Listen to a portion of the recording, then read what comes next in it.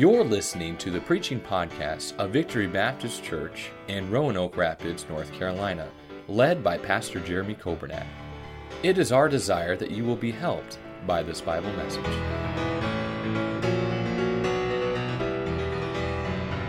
Psalm 16, and we're going to read through this psalm to kind of lay the foundation and get familiar with this psalm itself. And then I'll do my very best to break it down and try to share with you what the Lord has spoken to me about in this psalm. In Psalm 16, in verse 1, the Bible says, "Preserve me, O God, for in Thee do I put my trust. O my soul, Thou hast said unto the Lord, Thou art my Lord. My goodness extendeth not to Thee, but to the saints that are in the earth, and to the excellent in whom is all my delight. Their sorrows shall be multiplied that hasten after another God. Their drink offerings of blood will I not offer, nor take up their names into my lips. The Lord is the portion of mine inheritance and of my cup. Thou maintainest my lot.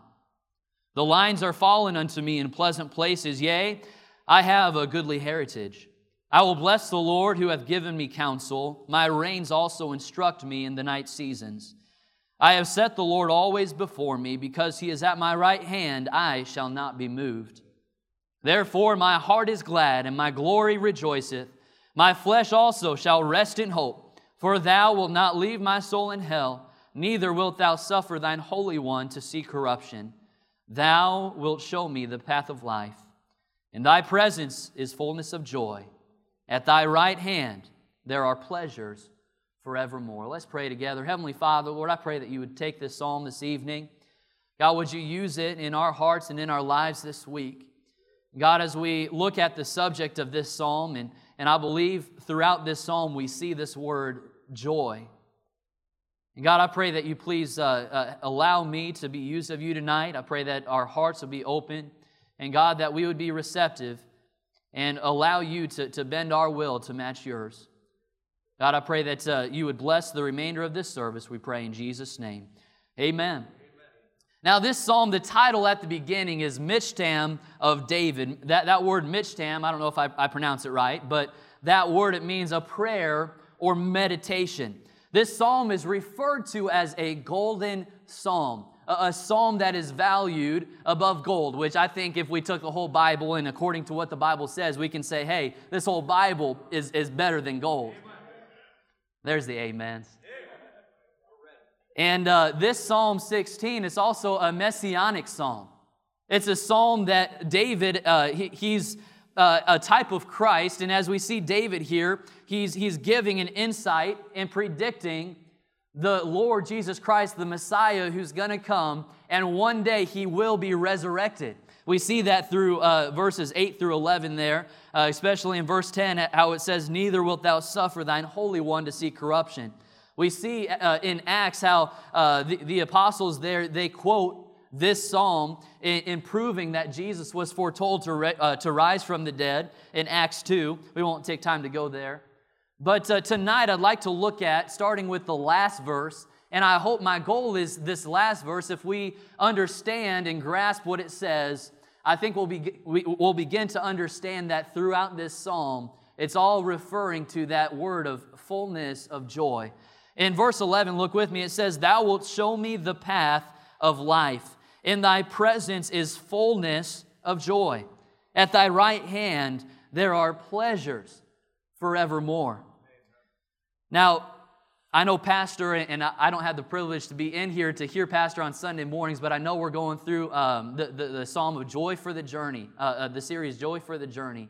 And probably something I'll say is repetitive, and forgive me for that, but just to lay the groundwork, this word joy, it's a feeling of great pleasure and happiness, or the passion or emotion excited by the expectation of good, or it could be a glorious or triumphant state. And when we look at that last term, we could look at Hebrews 12:2 that says, "Looking unto Jesus, the author and finisher of our faith, who for the joy that was set before Him endured the cross, despising the shame, and is set down at the right hand of the throne of God." That was that He was looking forward to. He was able to endure the cross because of that glorious and triumphant state that he would obtain. through His death on the cross. Now, we have this word joy, and there's many seasons, there's many times in our life where we experience a joy. I think probably one of the top on my list, I know I'm not that old, so I don't have a very long list, but on the top of my list, when I graduated from high school, let me tell you, I had just a little bit of joy when I graduated from high school. And then, to make it even better, when I was able to get through 4 years of Bible college and I walked down that aisle and I got my diploma, man, that was some fullness of joy right there. I was shouting, hallelujah, praise the Lord, I'm done with Bible college. And there was some joy there to be had. And as I became a father to Michael and Emma, let me tell you, children bring an incredible joy to your life. And I haven't experienced this yet, but grandchildren, is there some joy with grandchildren? How about that word starting with the letter R, retirement?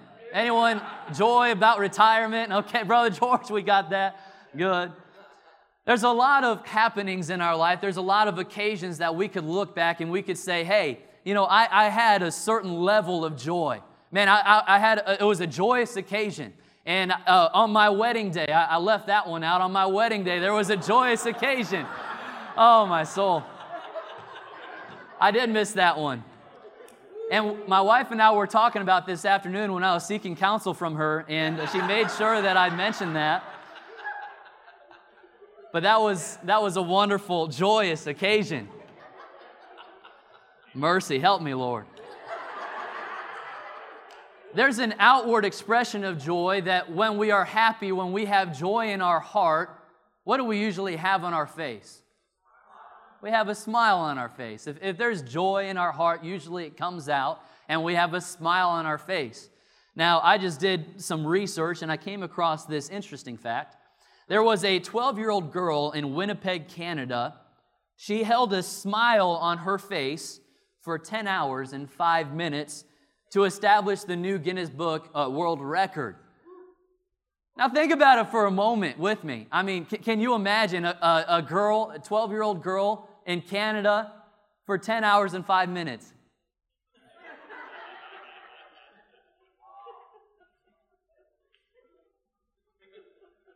"10 hours and 5 minutes. It's hard for some of us to keep a smile on our face for 5 seconds, more than 10 hours and 5 minutes. That's incredible. Our outward expression of joy, not only a smile, but it comes with a personality, a spirit, an attitude that's about us. It could be happy, a friendly, a positive spirit. Now, I came into our Teens on Target Sunday School class this morning, and one of the first things that I said was, "It's a great day, teens. It's a great day, a wonderful day." You know why it's a great day? And, they're still waking up a little bit. I helped them out a little bit. Well, I said, hey, it's a great day because it's Sunday. Sunday's a great day. And not only it's Sunday, but God is still on the throne. Every day is a great day when God is still on the throne. And if you're a Christian, if you're saved, hey, that's a great day every day because we're saved and we can have that hope of heaven. And so I went through and then I said, and the last reason why it's such a great day is today. On September 29th, it is National Coffee Day. Woo! To all the coffee drinkers. And so today is just an incredible day. I made sure to have my cup of coffee in the morning, and glory to God. I asked the teens if they were coffee drinkers, and there was a few that said that they like coffee. And so pray for those teens. They're starting off a little too young, right? I got into coffee during my college career there, and it helped me stay awake, especially when I'm trying to stay awake through the night because I didn't work on my paper, my 6-page paper ahead of time that I was supposed to turn in the following morning. And so coffee became my very good friend.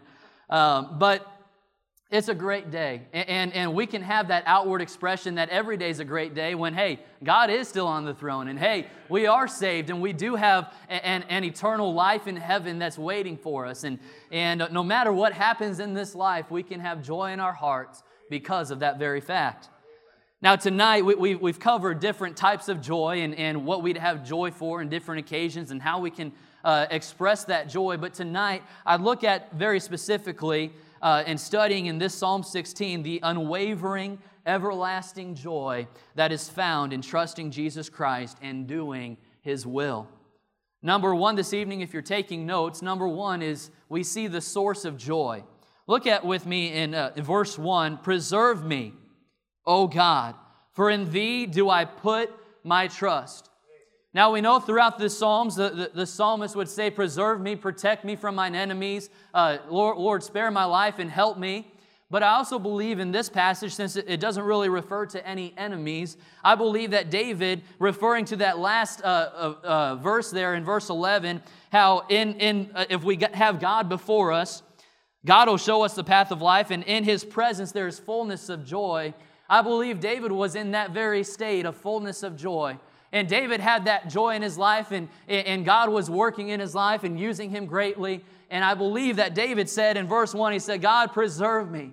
God, keep me in the state that I am. I don't ever want to lose this joy. I don't ever want to lose the fullness of joy and lose the experience of the pleasures forevermore at Your right hand.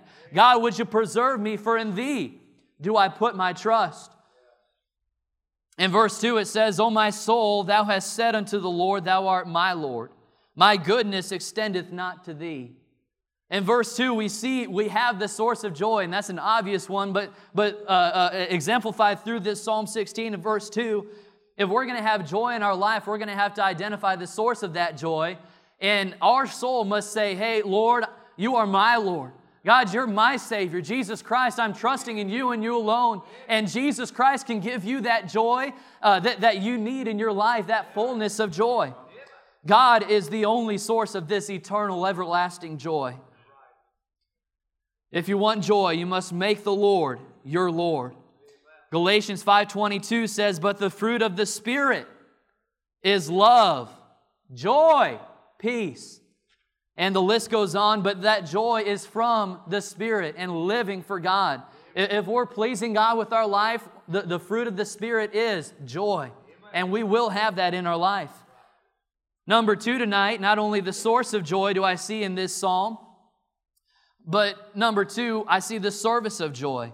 And looking at the latter end of verse 2, it says, "My goodness extendeth not to Thee, but to the saints that are in the earth." You know, that phrase, "My goodness extendeth not to Thee," kind of threw me a little bit. So my goodness, there's an impasse. It doesn't get up to God, but it extends to the saints. And I began to look at this verse here and that phrase. We have to understand that as we take the Lord as our Lord, if you're a Christian, we must do good and we must be good because Christ was good and He did good. And we're supposed to follow in Christ's footsteps as He is our Savior and our Lord. However, we must humbly understand that whatever we do, whatever good we do, it doesn't extend to God. Let me explain it through Ephesians chapter 2 and verse 8. It says, "For by grace are ye saved through faith, and that not of your works. It's a gift of God, not of works, lest any man should boast. For we are His workmanship, created in Christ Jesus unto good works, which God hath before ordained that we should walk in them." Our good works, our righteousness, the Bible says it is as filthy rags. It's not enough to merit an eternal home in heaven. So we have to humbly admit and we have to humbly understand that really God doesn't need us to make Him any more perfect. God is already complete. He's already omniscient, all-knowing. He's already omnipotent, all-powerful. He's already omnipresent, all-present. He's everywhere. And nothing that we could offer to God, the goodness that we could muster up, it's not going to benefit God in any way. But I will tell you one thing. Even though God doesn't need us, we sure do need Him. And we need Him to bless us. And we need His goodness to flow through us. And our goodness doesn't go to Him, but it does go to the saints, to our church family, to Roanoke Rapids. Our goodness, we can extend a loving hand. we see this service of joy here because we understand that, hey, we're not going to benefit God thinking that we're something that God needs, but yet we can offer God our services, and God can use us in an incredible way for the good that's in our life to minister to those that need it, to the saints of God that are in the earth. We have to understand that whatever we give to God, possessions, monetarily, our time, our efforts, everything that we give to God, He has already given it to us. And we are simply giving back to Him in return. And when you get that mindset and when you understand that, hey, everything that I have, I told the teens this morning, hey, look, my children, Miss Grace and our children, Michael and Emma, they're our kids, earthly speaking, but they're not ours. They're God's. And so I'm going to do my very best to raise Michael and Emma, and we're going to work together to raise them for the glory of the Lord. Man, I want my children to get to the point in their life when they make the decision for themselves to say, hey, here am I, Lord, send me. God, I want to fulfill my purpose that you have for me in my life. See, whatever we have is of God, and we're simply just giving back to Him. In 1 Chronicles 29, verse 14, the Bible says, as David's speaking here, he says, but who am I? And what is my people that we should be able to offer so willingly after this sort? How are we so willing to give of what we have? Because for all things come of Thee, and of Thine own have we given Thee. We're just simply giving back to God. God is sovereign. And God is not affected by what we do or don't do for Him. However, we can do so much for Him, and we can be used of Him in a great way if we allow ourselves to be used by Him. Romans 12:3 says, for I say through the grace given unto me, to every man that is among you, not to think of himself more highly than he ought to think, but to think soberly, according as God hath dealt to every man the measure of faith. No, the truth is, God doesn't need us to make Him any more perfect or any more complete, but we sure do need Him. There's joy in serving Jesus. This service of joy here, David was explaining to us, hey, our goodness, it doesn't extend to God, but it sure does extend to the saints and the earth and to the excellent in whom is all my delight. The joy that God gives, it should motivate us to serve others. I remember my first day, freshman year of college. Of course, there's the emotions of not knowing what to expect, that certain level of fear. And as we were standing in line and going through the registration line and getting our dorm keys and all that, my dad and I were starting to head in with my bags into the dorm. And there was a young man that was sitting outside on the bench of that door to the dormitory, and I noticed it right away, and it kind of helped a little bit to see a friendly face, but man, this guy had a huge smile on his face. Just, hello, hey, how are you? How you doing? And it was super friendly. His name was Freese. And Freese was just an incredible, outgoing man, always had the joy of the Lord. And I began my college career I got introduced to him, but we became good friends. And his joy that he had, man, it was contagious, man. It wanted me to be happy and joyous whenever I was around him. And he did have a life that exemplified joy. And you know what it did for me? When I saw someone that had joy, it made me feel a little bit more comfortable. It helped my spirit. And, you know, with Freese, we did junior church together, beginner church, and did skits, and we had a great time at college. And Freese, let me say, he didn't go without trials. He didn't go without sorrows. There was definitely a lot of that in his life. But, you know, he always had a smile on his face. And that's one of the things that I loved about Freese. What a great example to me. And I know he's not perfect by any means. None of us are. But he was a big help to me at college because of the joy that he spread to others just by having a friendly face. Just for allowing that joy of the Lord to come and show on his face and to be exemplified through his life. So we have the service of joy. Number 3, we have the substitute for joy. I'd like you to look at verse 4 with me. The Bible says, "Their sorrows shall be multiplied that hasten after another God. Their drink offerings of blood will I not offer, nor take up their names into my lips. In this world that we live in the flesh that we have, God has purposely put an empty spot in our hearts. There's a spot in every one of our lives and every one of our hearts that literally only God can fill. Only God can satisfy. And we see that in verse 11 there. But unfortunately, there's a time when this world, if we're not careful and if we let the flesh get the better of us, and maybe I'm sure we've all experienced it, but in the search for trying to fill that void in our life and trying to fill that hole in our heart, we start going after the things of the world. We start going after the little g gods in the world, and it may not be Buddha or some other false religion. It may be drugs or alcohol. It may be the wrong kind of music. It may be immorality or a cult or all these methods. People try to take it because they think it might just fill that longing. It might just fill that hole in their heart. The results of substituting God for the fleeting the result of substituting God for the fleeting happiness that the world offers is multiplied sorrows. Their sorrows shall be multiplied that hasten after another God. Our decision is this. As a child of God, as David made the decision there in that second part of that verse, hey, I'm not going to partake of it.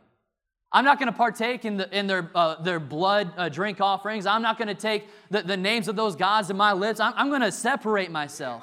I'm not going to allow myself to be tainted by the world. I'm not going to allow myself to allow this joy to leave my life. I'm not going to allow me to be depressed and discouraged and get hooked onto something I shouldn't be on because I'm attracted to it or because I'm trying to fill some void in my life that I don't have. But when you have Jesus Christ, you will have that fullness of joy. You will find that completeness that you've been longing for. If you just simply trust God as your personal Savior, hey, let me tell you, that longing that you've had so long and that you've tried and failed to fill, that longing will be satisfied. Because God has promised us that He will give us the fullness of joy and that there is pleasures forevermore at His right hand. Our decision as a child of God should be to not partake in those activities, to keep ourselves pure and unadulterated from the world. Point 4 tonight, not only the substitute for joy, but we see here in this Psalm 16 the security of joy. Look at verses 5 and 6 with me. The Bible says, "The Lord is the portion of mine inheritance and of my cup. Thou maintainest my lot. The lines are fallen unto me in pleasant places. Yea, I have a goodly heritage."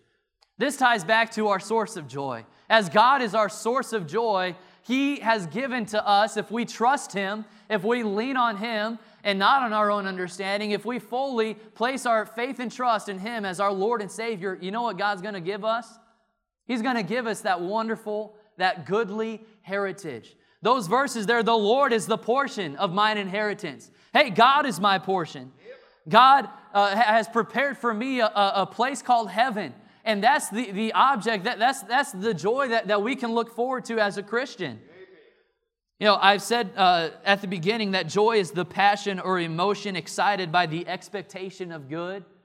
And we all, if you are a Christian tonight, we all have that expectation of good that one day we'll see His face.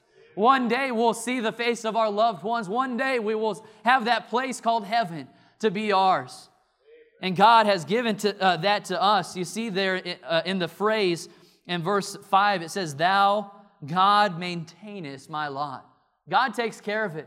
God's preparing it. Nobody's going to come and take it away. It's a promise of God, and God never fails. Maintain means to hold, to keep, not to lose or surrender. And Jesus said in John 14, verses 1 through 3, it says, "Let not your heart be troubled. Ye believe God, believe also in me. In my Father's house are many mansions. If it were not so, I would have told you. I go to prepare a place for you, and if I go and prepare a place for you, I will come again and receive you unto myself, that where I am, there ye may be also." We cannot lose our joy. We can't lose that hope of heaven. It's ours. It's ours. God, that's the inheritance that God has given to us. That's our goodly heritage. We also can't lose our joy, but it's contingent on our living our life for God. In Hebrews 12:2, it says, looking unto Jesus, the author and finisher of our faith. If we're ever going to experience that fullness of joy, we've got to do our part in living and obeying God's Word. Would you turn with me, please, to Colossians chapter 3. Just this one spot here, and keep your place there in Psalm 16. Colossians chapter 3 and verse 1, the Bible says here, if you then be risen with Christ, in verse 1, Colossians 3:1, seek those things which are above, where Christ sitteth on the right hand of God, and set your affections on things above, not on things on the earth. For ye are dead, and your life is hid with Christ in God.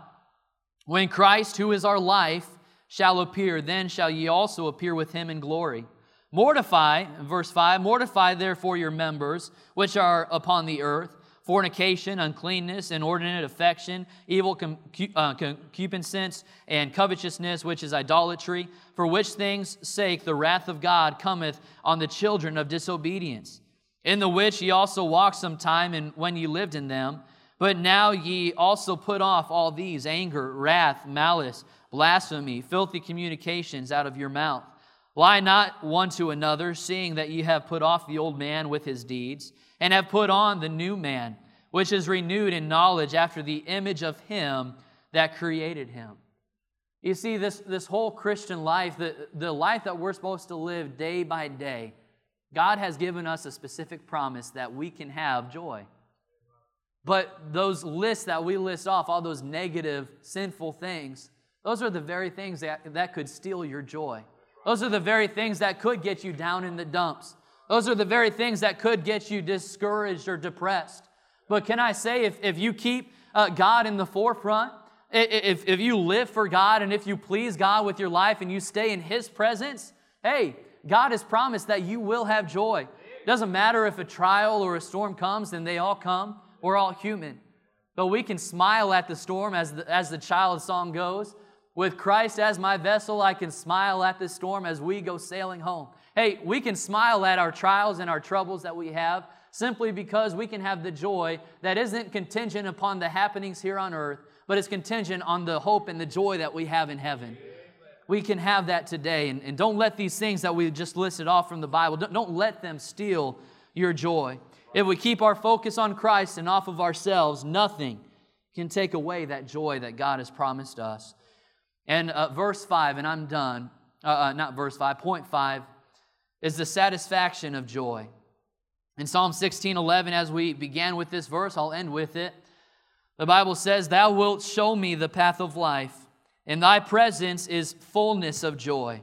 At Thy right hand there are pleasures forevermore. We talked about that substitute for joy and what we try to do in vain to try to fill that emptiness inside of us. But we have to understand that satisfaction of joy comes from God and God alone. And He gives us that fullness of joy. And at Thy right hand there are pleasures forevermore. Could I ask you tonight, are you filled with joy? Do people see the joy that is inside you? My son Michael, this is probably his favorite phrase right now. He just says it all the time. He says it quietly. He says it at the top of his lungs. But my wife said he said it when I pulled up from work for lunch one day, and he saw me through the window, and he yells, "Daddy, where are you?"